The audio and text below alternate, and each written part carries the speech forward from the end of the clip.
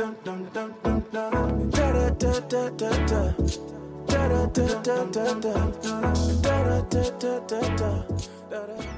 good morning, Real Life Church. How you doing? This is the day that the Lord has made. We will rejoice and be glad in it. Man, I love being at church. Amen. How many of you guys are grateful to be back in the house of God? One of the things that I miss about church is the atmosphere. There's something about believers coming together, worshiping God that creates an atmosphere for peace, for joy, for freedom, to where if a family member or a brother and sister in Christ is feeling a little heavy, the atmosphere we create from coming together can really help set somebody free. Amen? How many of you guys ready for the word? Oh, you can do better than that. How many of y'all ready for the word? Well, I'm going to be reading from 1 Corinthians chapter 10, verse 1 through 7. I'm going to read this passage in its entirety, and then I will give you the title that I'll be speaking from. Let's go ahead and read 1 Corinthians chapter 10. It says, I don't want you to forget, dear brothers and sisters, about our ancestors in the wilderness long ago. All of them were guided by a cloud that moved ahead of them. All of them walked through the sea on dry ground. In the cloud and in the sea, all of them were baptized as followers of Moses. All of them ate the same spiritual food. Everyone say spiritual food. All of them drank the same spiritual water. Say spiritual water. For they drank from the spiritual rock that traveled with them, and that rock was Christ. Yet God was not pleased with most of them, and their bodies were scattered in the wilderness. Here's the part that I want us to pay attention to. These things happened as a warning to us, so that we would not crave evil things as they did, or worship idols as some of them did. What I want to talk to you from today's topic is righteous appetites. Tell your neighbor, say righteous appetites. Father, I just thank you for the opportunity to speak to your people. Thank you, Pastor Brandon.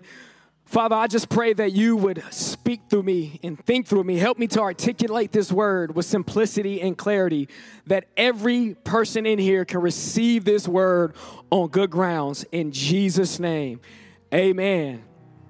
Amen, amen. Let's give God one more round of applause. Shout out to Pastor Brandon and the worship team. Before I dive deeper into this topic, righteous appetites, I first wanted to just kind of share a thought with you that isn't it the testament of God's power of how we can go through something and not look like what we came through? Amen. Many people who heard my testimony, they're always shocked to hear that my biological father was murdered when I was 1, and I was incarcerated. And from 14 to 24, as I share deeper parts of my testimony with those I know, they see that I made a lot of bad decisions. And they look at me as like, I would have never thought you went through all of that. Amen. And that's the power of God's testimony, is that he can take us from our past and we don't have to look like what our past was. Amen. And I see in this particular passage, 1 Corinthians 10, it says that they were able to walk through the sea on dry ground. In other words, God took the children of Israel out of Egypt and he brought them through the Red Sea on dry ground. Now, before I unpack that a little bit, one of the things that I learned about with water and dirt, it creates mud. Amen. Water and dirt creates mud, and in mud allows you to track. If you step in mud and wherever you walk, you're going to see some prints. You're going to see some tracks, right? But could I suggest to you that God said that the children of Israel was able to come out of the Red Sea on dry ground because he didn't want them to track their past into their future? Have you ever been in a place where the children of Israel, the Bible says that Pharaoh and his Egyptian armies was behind them, and the Red Sea was in front of them. So in essence, they had their past behind them, and it was very unclear and uncertain of their purpose or path of God before them.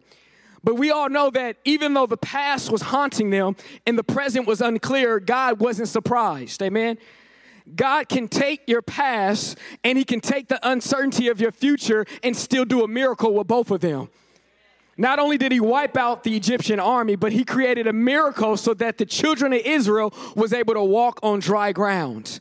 And I'm here to testify that God can heal you from your past, and he can make sure your past don't step into your future. And God can cover your tracks of your past. Tell your neighbor, God can cover your tracks to where you don't look like your past.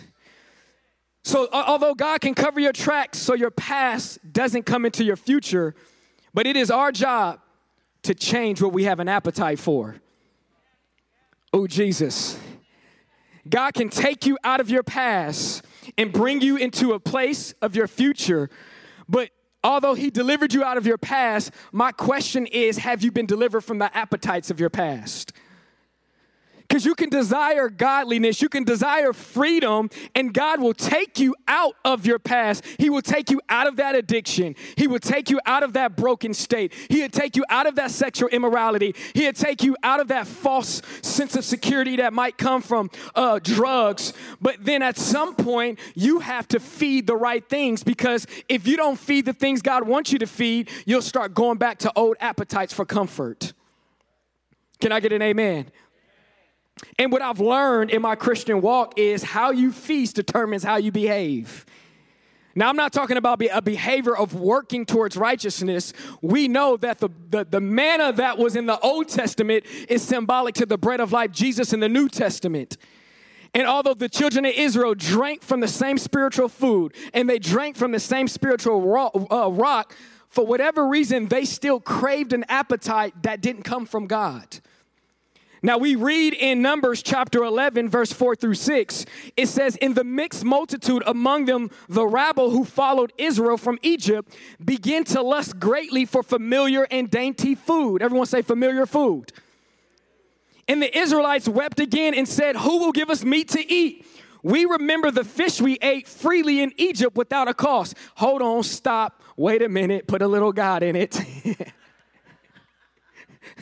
Some people know that movie reference. They said, "We ate freely from Egypt without a cost." Did they not remember that they were actually slaves in Egypt? So they desired an appetite that kept them in bondage, yet they wanted to go to the promised land, which requires them to have appetites of freedom. So we see in this passage right here, it says, "And without cost," then they just started describing a salad from Jack's, the cucumbers, the melons, the leeks, onions, and garlic. I got a little hungry when I started reading this.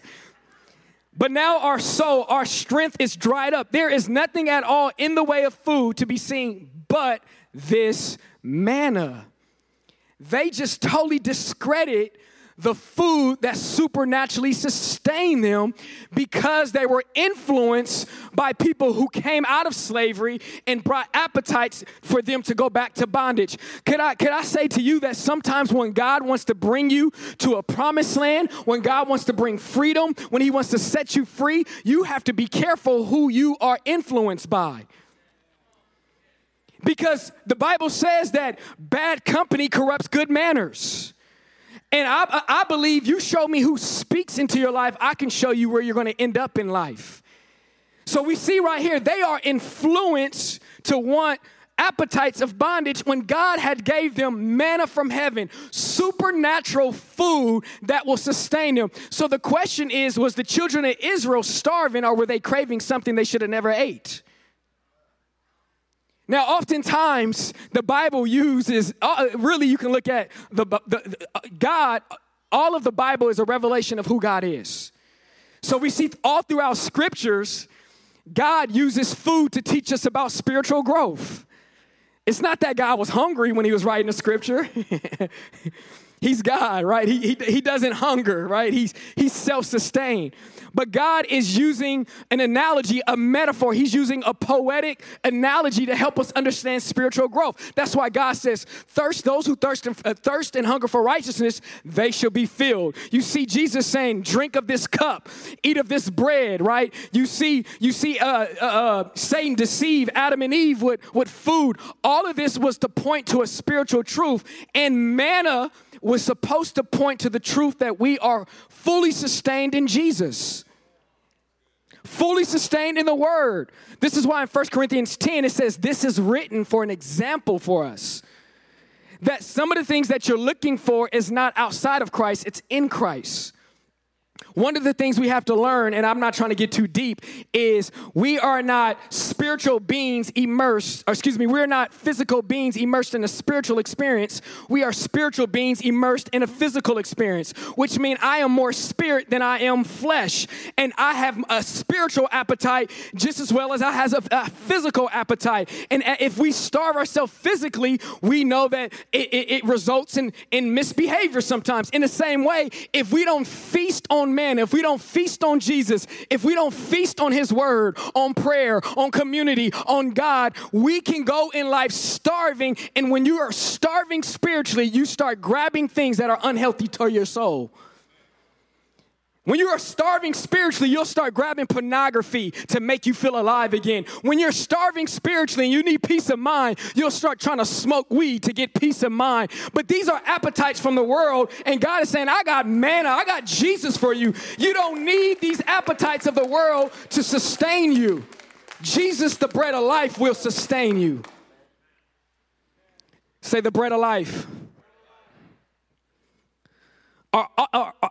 Oftentimes our appetites is influenced by who we hang around.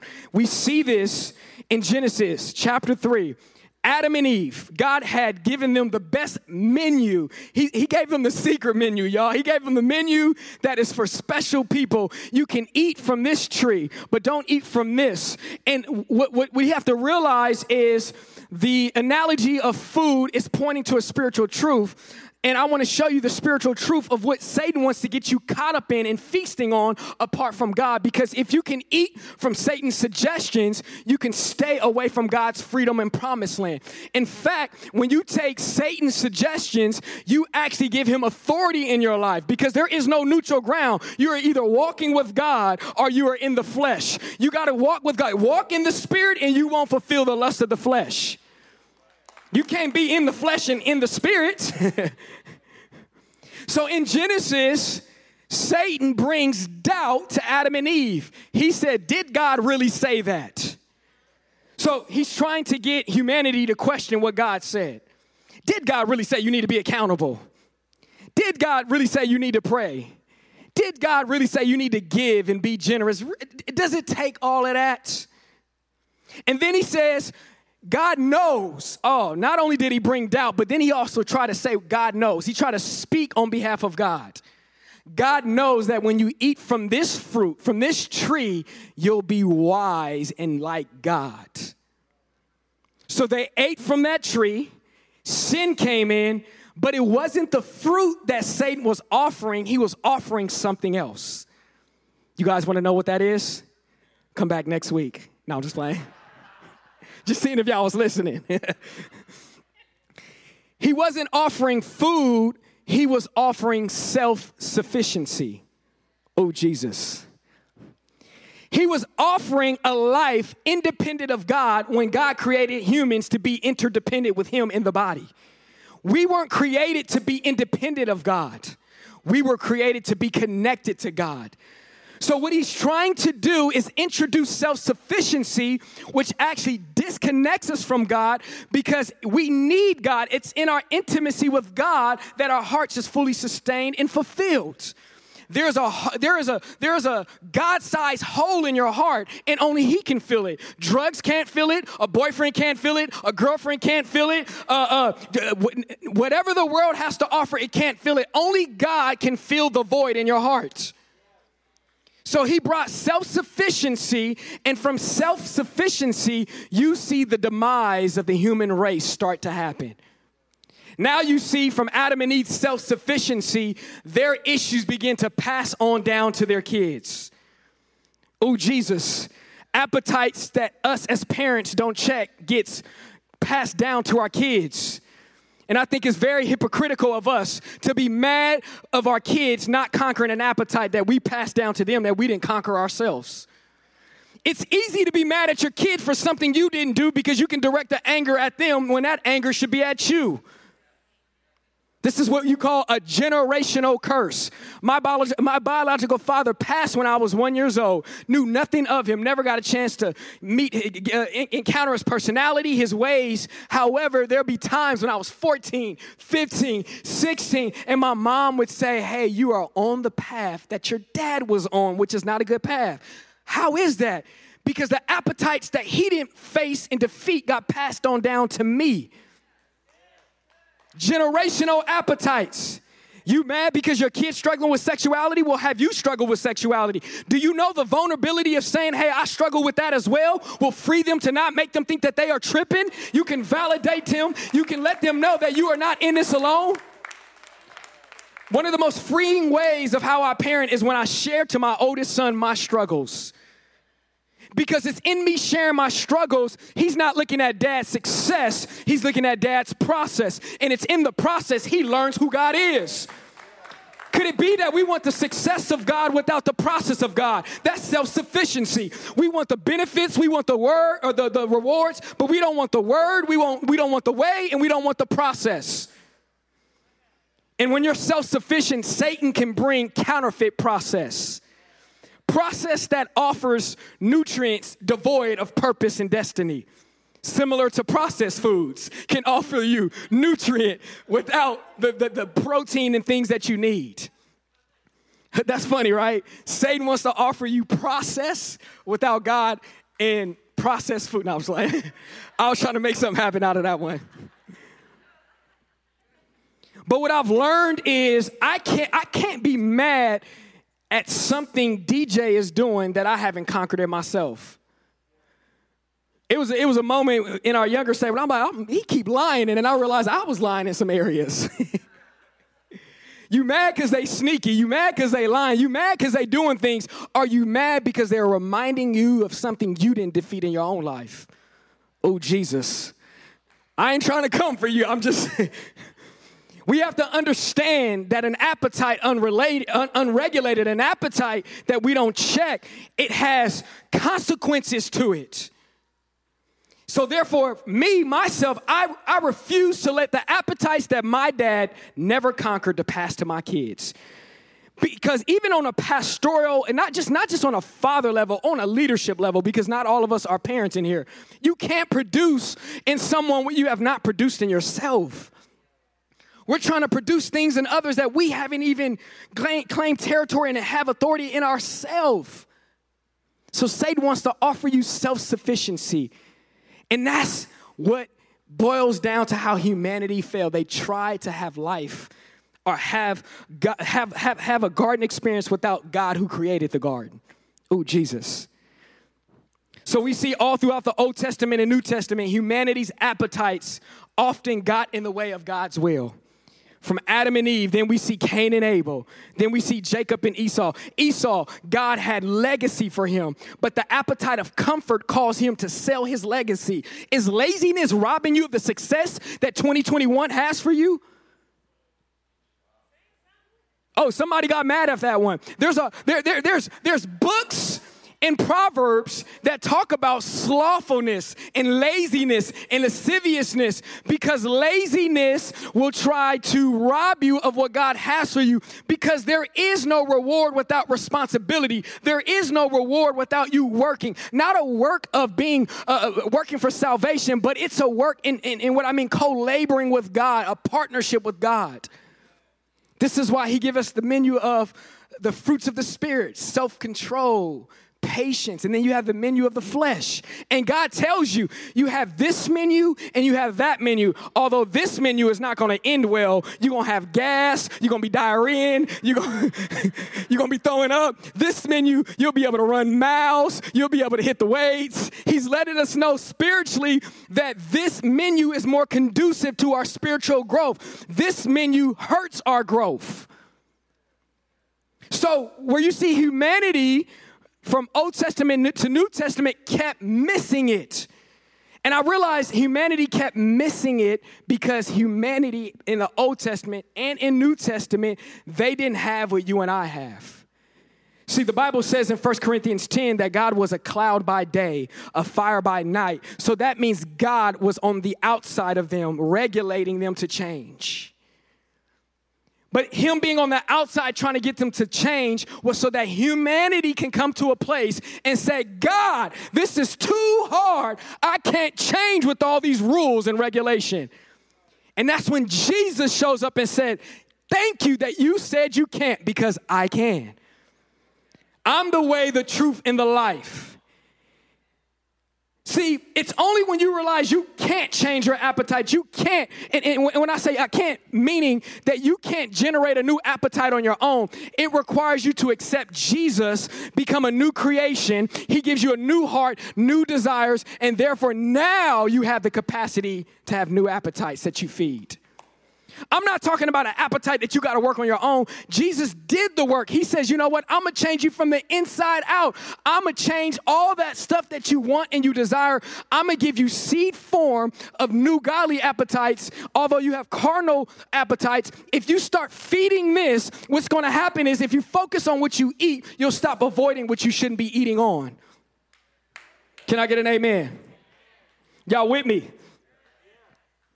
So Jesus is showing us the metaphor of spiritual truth. He calls himself the bread of life. We see in the Last Supper, he's like, hey, drink from this cup, eat from this bread. This represents my blood. This represents my body. Again, there goes with food. We see food as a reoccurring thing because God is trying to get to us and tell us about our appetites.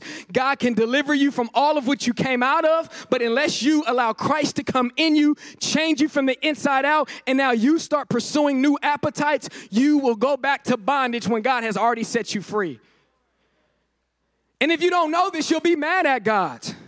You'll be frustrated. You'll start blaming God for things that Satan did.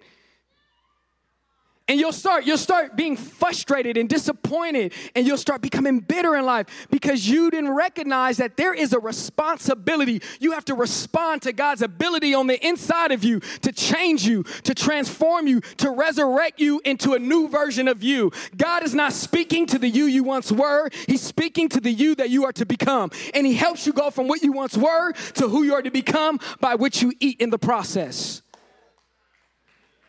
As you eat prayer, as you eat community, as you eat fellowship, as you eat forgiveness, as you eat peace, as you eat unity, as you eat joy, as you eat praise, as you eat worship, you'll begin to see that I was here at one point, and over the process of eating healthy, I'm now in purpose. I'm now in destiny. I'm now a good father. I'm now a good wife. I'm now a good parent because what I ate determined and predicated on how I behave.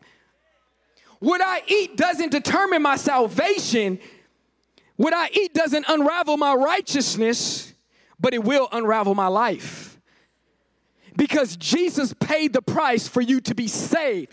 Righteousness is a gift, which means you can't unearn it.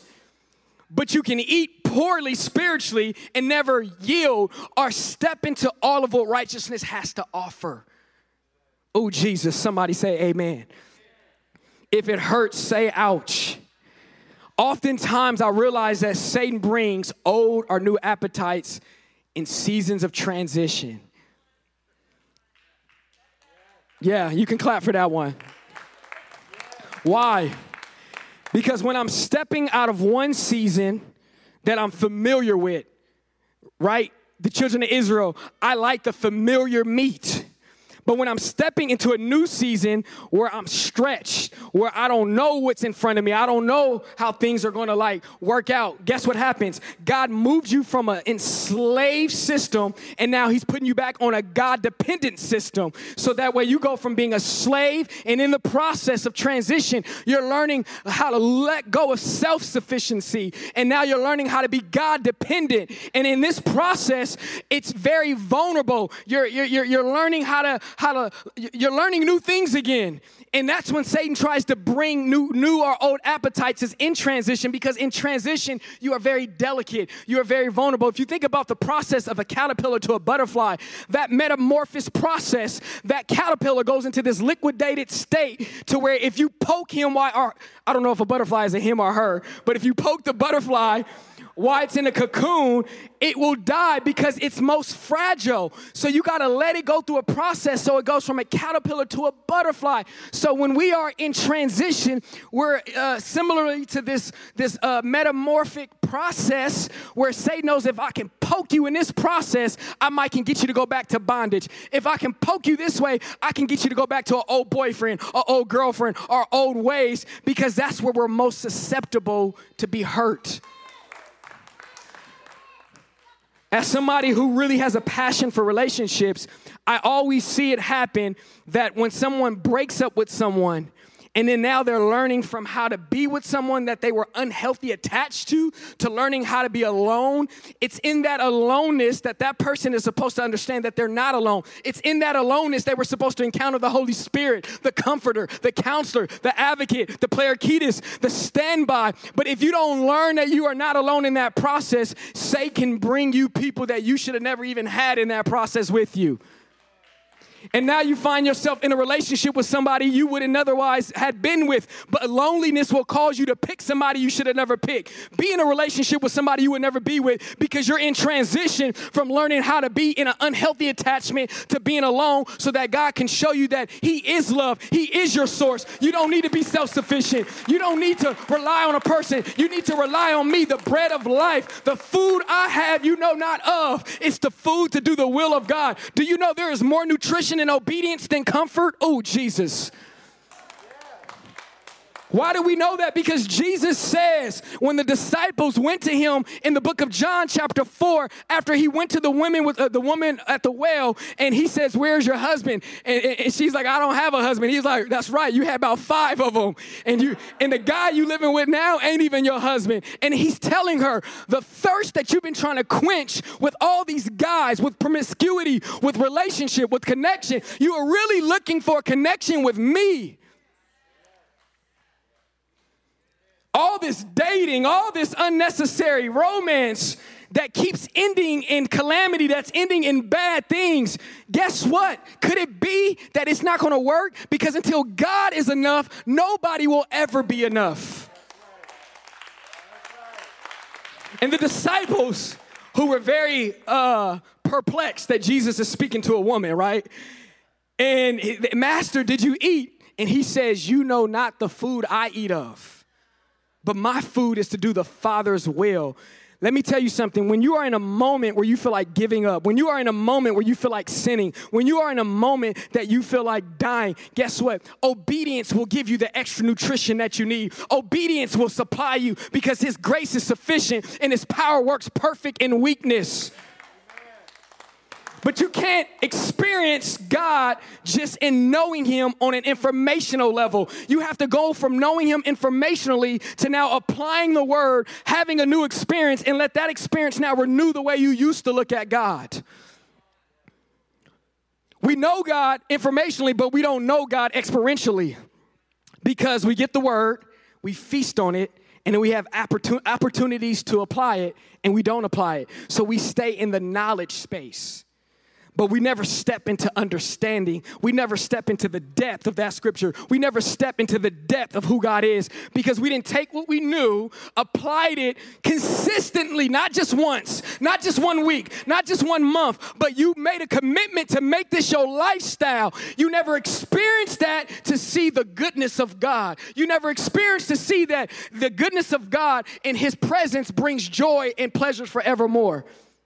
Oh, Jesus, I am sweating up here. I feel like I'm hooping right now.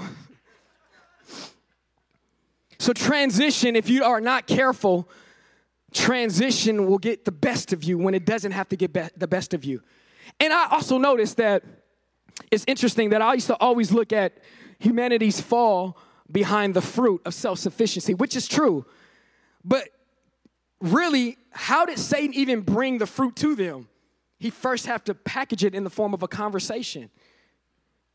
I believe our conversations with ourselves determine how we perceive God. When is the last time you regulated your self-talk? Because could it be that your self-talk is being instigated by demonic influences? Could it be that your self-talk is telling you at 35, I'm getting kind of old, my biological clock is ticking, I need to get married? See, Satan brings self-sufficiency through conversation. You know what? Just because Satan speaks facts doesn't mean he speaks truth. Oh, he'll speak fact. But his facts is to set you up for deception. God speaks true. Satan to tell you this old, right? Which is facts. But then after he tell you this old, then he'll offer you a counterfeit process to get what you want because you feel like you're getting old and it's not going to happen. Just because he speaks facts don't mean he speaks truth. In fact, the Bible says he is an angel of light masquerading himself. The Bible says that there is a way to a man or a woman that seems right, but in the end, it leads to destruction, which means Satan doesn't show up like, hey, I'm a distraction. I'm about to mess your life up. I'm about to mess your mind up if you make this decision. No, he shows up. I got your back. You need some peace? I got you. You don't want to be alone? I got you. He offers worldly solutions which will give you the pleasure now, but what it does is it hurts your purpose in the future. He doesn't mind giving you a right now pleasure to rob you of a future purpose. Because some of the decisions that you make, yes, you can be forgiven of. Yes, God will heal you of, but some decisions have longer trauma effects to it. It does. I remember I'm not going to say her name. I remember I was dating this girl and I knew God didn't want me to date her. And finally, like this, obviously this is before Stacy. Obviously, come on, y'all. And I knew she was not good for me, but yet I kept going back to her because she brought comfort in a season of transition.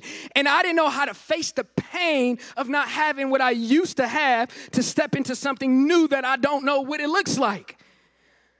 I didn't know how to face the pain, so I used that relationship as an anesthesia to numb me of something that I needed to face, that I just didn't want to be alone. So that relationship numbed me, but it took me about 3.5 years to get over that relationship. It took some embarrassment. It took me driving by our house to see some dude is over there and realize, dang, a guy is over there. Tell the truth and shame the devil. It took me losing myself to actually finding myself. You know, sometimes it's not too bad if you're really broken. Sometimes it's not too bad where you feel like you lost yourself, because when you actually lost yourself, you're closest to your real self. It's when you think you found yourself outside of God, that's when you really lost yourself. Self-sufficiency. Oh, Jesus. Y'all getting something else from what the first service got. You getting something else on the menu. So, I want to talk about how we can have a desire for godliness, but still have ungodly appetites. Because that's the tension most of us live in. Is that I desire to be a good man. I desire to be a good Christian, but yet I still have appetites that lure me out of what I desire. In fact, Samson was anointed to kill Philistines, but yet he had an appetite for Philistine women. What happens when you're anointed to kill something that you got an appetite for? That's that, right? What happens when you are anointed to kill addiction in your life, but you still got an appetite for it? What happens when you have an anointing to kill the generational rage from your father to you, to your sons? What happens when you have an anointing to kill that rage? Because rage will always destroy its landlord. You don't ever want to let anger or rage live in your house, because it will always evict the landlords of that house. It'll take over that house. What happens when we are anointed to deal with that brokenness from our childhood trauma, but yet we have an appetite for the very things that we experience perversion in? What happens, I want to tell us, is you can be conflicted without compromising. Romans 7 says the things that I want to do, I don't do. And the things that I do want to do, I don't do. It was confusing nevertheless. Like, I was like, Paul, you're confusing me right now. What you don't want to do, you do. What you do want to do, you don't. Who can save me from this? Then Paul points us to Jesus. And when he points us to Jesus, if you continue reading in that passage, he actually points us to a spiritual law where he says, now, therefore is no condemnation for those who are in Christ Jesus. that the law, the spirit of life, has freed me from the law of sin and death. And we see in Galatians and in Romans that the writer helps depict that there are the carnal appetites and the fleshly appetites. And although you can desire one and be conflicted about both, guess what? Go ahead and say what? That gave me a pause to wipe my eye real quick. I'm over here tasting my hair products in my mouth right now. Has some cocoa butter in it. Let me see. Shea butter. I think that's some olive oil. Berries and juices. And I was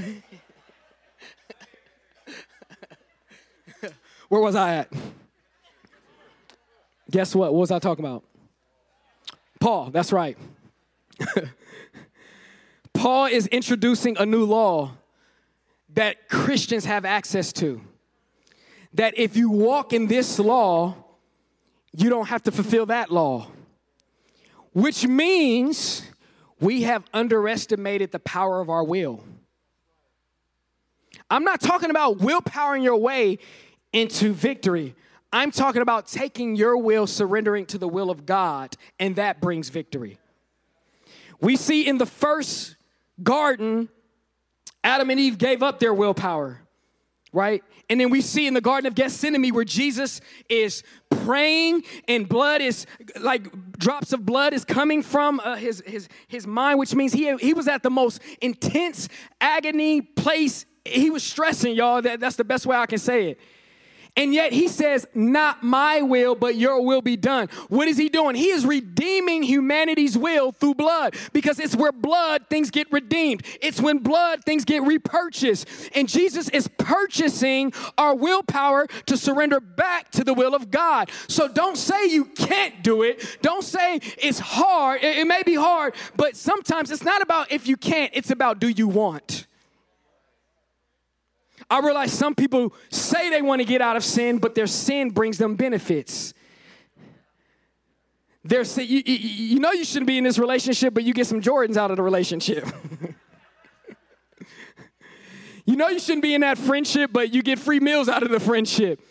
It's not because you can't. You have to ask yourselves, it's because you don't want to. We have placed our feelings as God, and we have made our chooser as not a God. In other words, let me say this a little bit better. We have made what we feel stronger than what we choose. Your chooser is more powerful than your feeler because Jesus redeemed your ability to choose God's will back. All throughout the Old Testament, the men of God, the women of God, they couldn't obey God because they didn't have it in them. The law was written on stone tablets. In other words, change couldn't happen externally, then internally. So God said, I'm gonna make a new covenant in Jeremiah 31. I'm gonna make a covenant where I'm gonna give you a new heart, a new spirit. I'm gonna give you a messianic covenant, and I'm gonna take you out of the Mosaic covenant, and I'm gonna allow you to have a new heart, a new spirit that will respond to the things that I want you to feast on.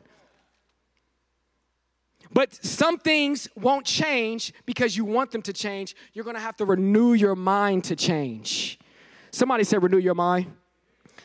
You know, sometimes, you know, when I speak at different places and, you know, people come up and they're like, can you pray for me? And I believe God can deliver somebody in a moment of addiction, deliver somebody in a moment of whatever it is. I believe in the supernatural power of God. However, God doesn't always work that way. We see in the book of Nehemiah that the temple got rebuilt. God's presence got rebuilt without any miracles or supernatural signs of wondering. It was in the day-to-day practical grind. Oh, somebody didn't want to hear that. Nehemiah was responsible for helping rebuild the temple, rebuild the presence of God. And if you're going to rebuild your life from your past, if you're going to rebuild your life from what happened to you, it may not come in always supernatural signs and wonders. It can. I've had supernatural signs and wonders happen to me, but sometimes it comes in the discipline, in the mundane to get to the momentous. There are mundane moments that we have to steward. I truly believe people of destiny have to be people who know how to win the day. Oh, Jesus. Shout out to the book we reading. People of destiny have to know how to win the day, because if you win the day, you'll win the week. You win the week, you'll win the month. You win the month, you'll win the year. You'll start winning in life. That's why his mercies are new every morning, because he's saying, win the morning, win the day. He's trying to give us the revelation that we are to discipline ourselves. Can I get an amen? So, in one wilderness, we see God's people was defeated. And then in the second wilderness, Jesus overcame the enemy. And in one garden, we see Adam and Eve give over to Satan. And in the second garden, we see Jesus overcome Satan, or overcome temptation. I want to bring us to this point in 1 Corinthians chapter 10, as I'm getting ready to close. It says 1 Corinthians chapter 10, verse 13. This is further down from the passage I was reading from chapters 1 through 7. It says no temptation, because I get it. Some temptations is like, Pastor Damon, I hear what you're saying. I hear the roll of the wheel, but you don't know this temptation I got. And sometimes sin is such a difficult enemy to handle because it's intimately intertwined with our mind, will, and our emotions.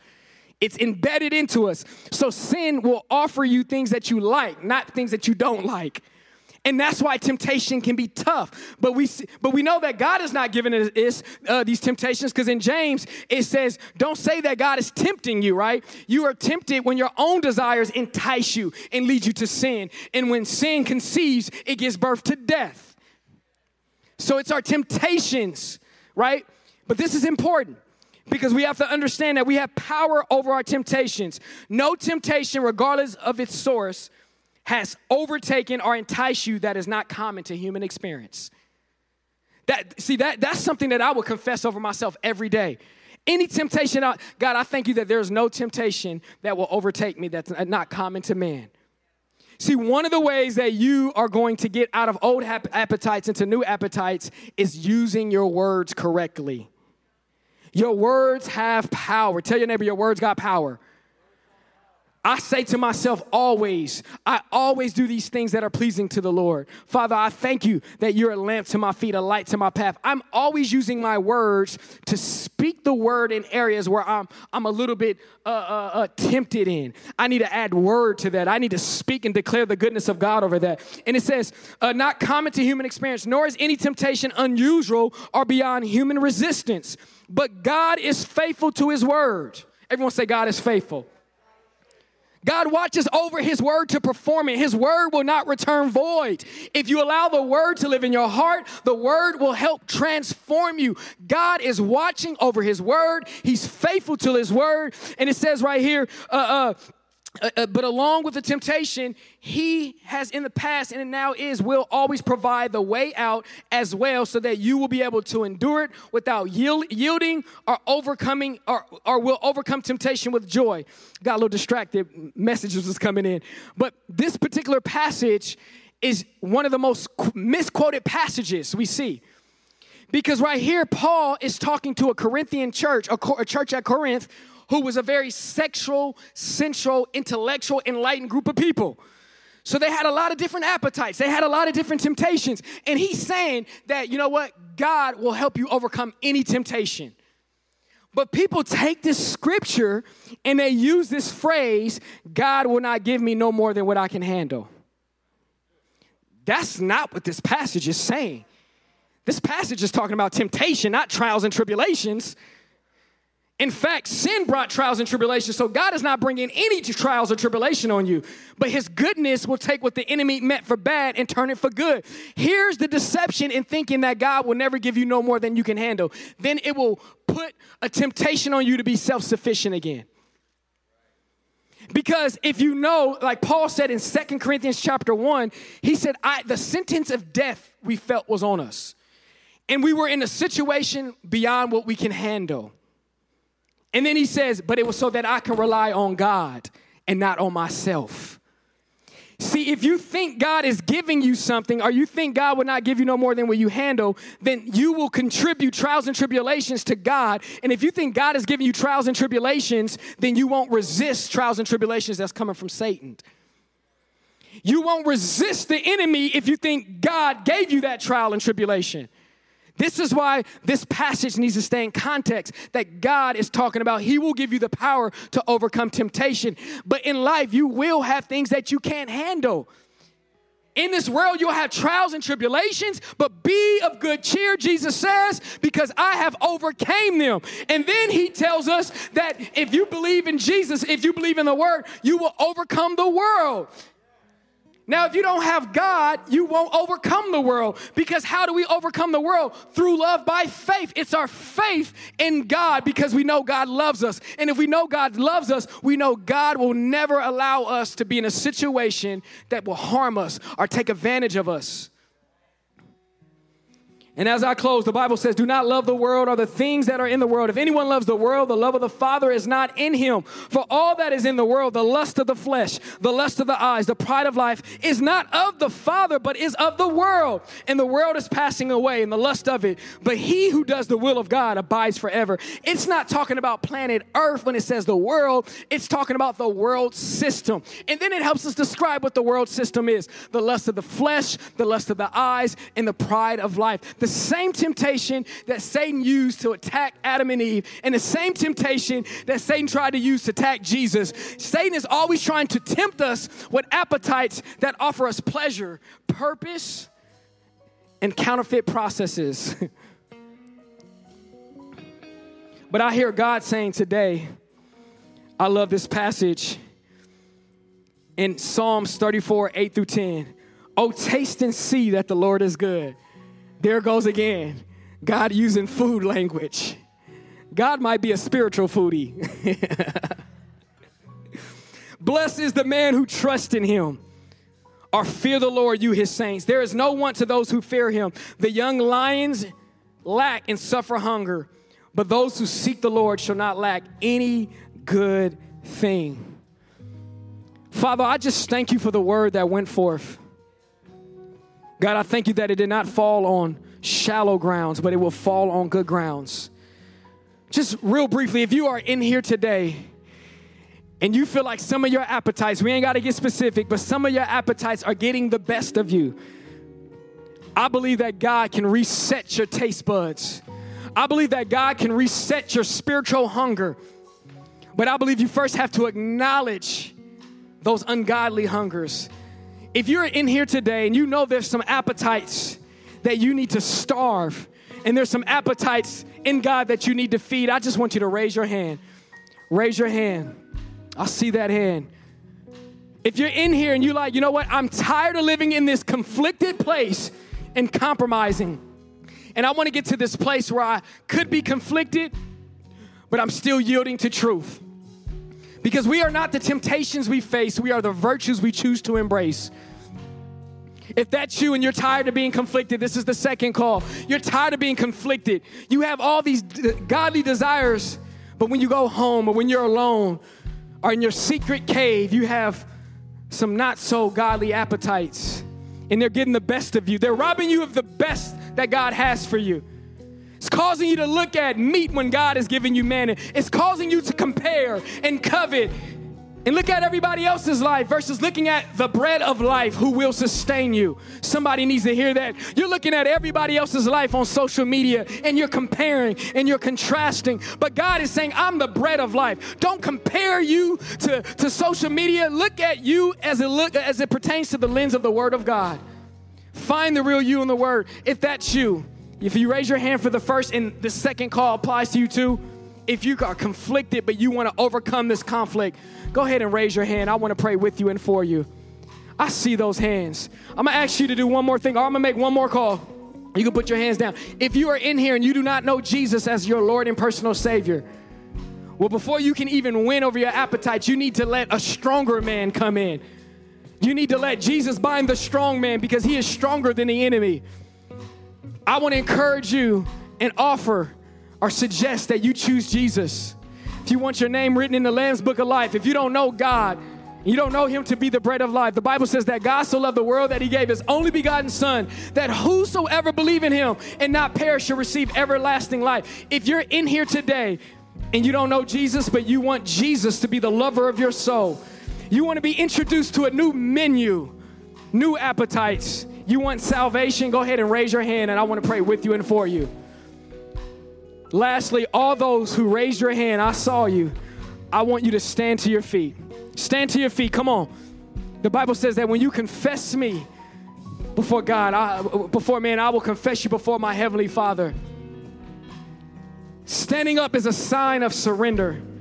It's breaking pride. It's breaking whatever is causing you to want to not stand up. I believe humility is the way to God's goodness. Humility, the Bible says, He gives grace to the humble, but He resists the proudful.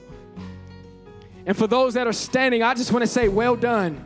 This is where it starts. You got to desire God, but then you have to discipline yourself in the things of God so that way you can delight in what God wants you to have. For those that are standing, can you stretch your hands towards someone that is standing, to your neighbor to the left, right, behind you? Father, in the name of Jesus, I thank you for your precious sheep. I declare the blood of Jesus over them, Father. I pray that you would take out every ungodly desire. I ask that you would remove the stronghold that is causing them to go back to ungodly appetites. God, I pray that you would strengthen them, renew them in their mind as they spend time with you, that they will know that everything they need is in you, Father. I come against the illusion or the mirage that the old is better, this way is better. God, I pray that you would introduce them to new food, new spiritual truth. I pray that you would introduce them into things that will help sustain them, not just meet a need in the moment. I break every demonic plan and satanic assignment off their life. God, I ask that you would change their taste buds. As they thirst and hunger for righteousness, I ask that you fill them right now, God. Sprinkle some salt on their life in Jesus' name. Father, I thank you that they are the light of the world, Lord. I thank you that they will no longer live dimmed or controlled or bound by their appetites, but they will walk in the freedom in God that is found in Jesus, that they will no longer have to perform for righteousness, but they will receive righteousness and receive what you would have for them to eat from. Bless them and keep them, Father. I thank you as you bless this service. Thank you as you bless your people, Lord. We declare that they are the head and not the tail, above and not beneath, the lender and not the borrower, and everything they touch shall prosper in Jesus' name. We have some prayer words that will come on up. If you want some additional prayer about anything we talked about, feel free to come on up and allow the fervent prayer of the righteous to bless you, the affectionate fervent prayer of the righteous. God bless you guys. I'll be in the back. If there's any new guests, I would love to greet you, get to know you, and we also have a gift for you. So God bless you. Have a wonderful day. God bless. Peace. Welcome to RLC.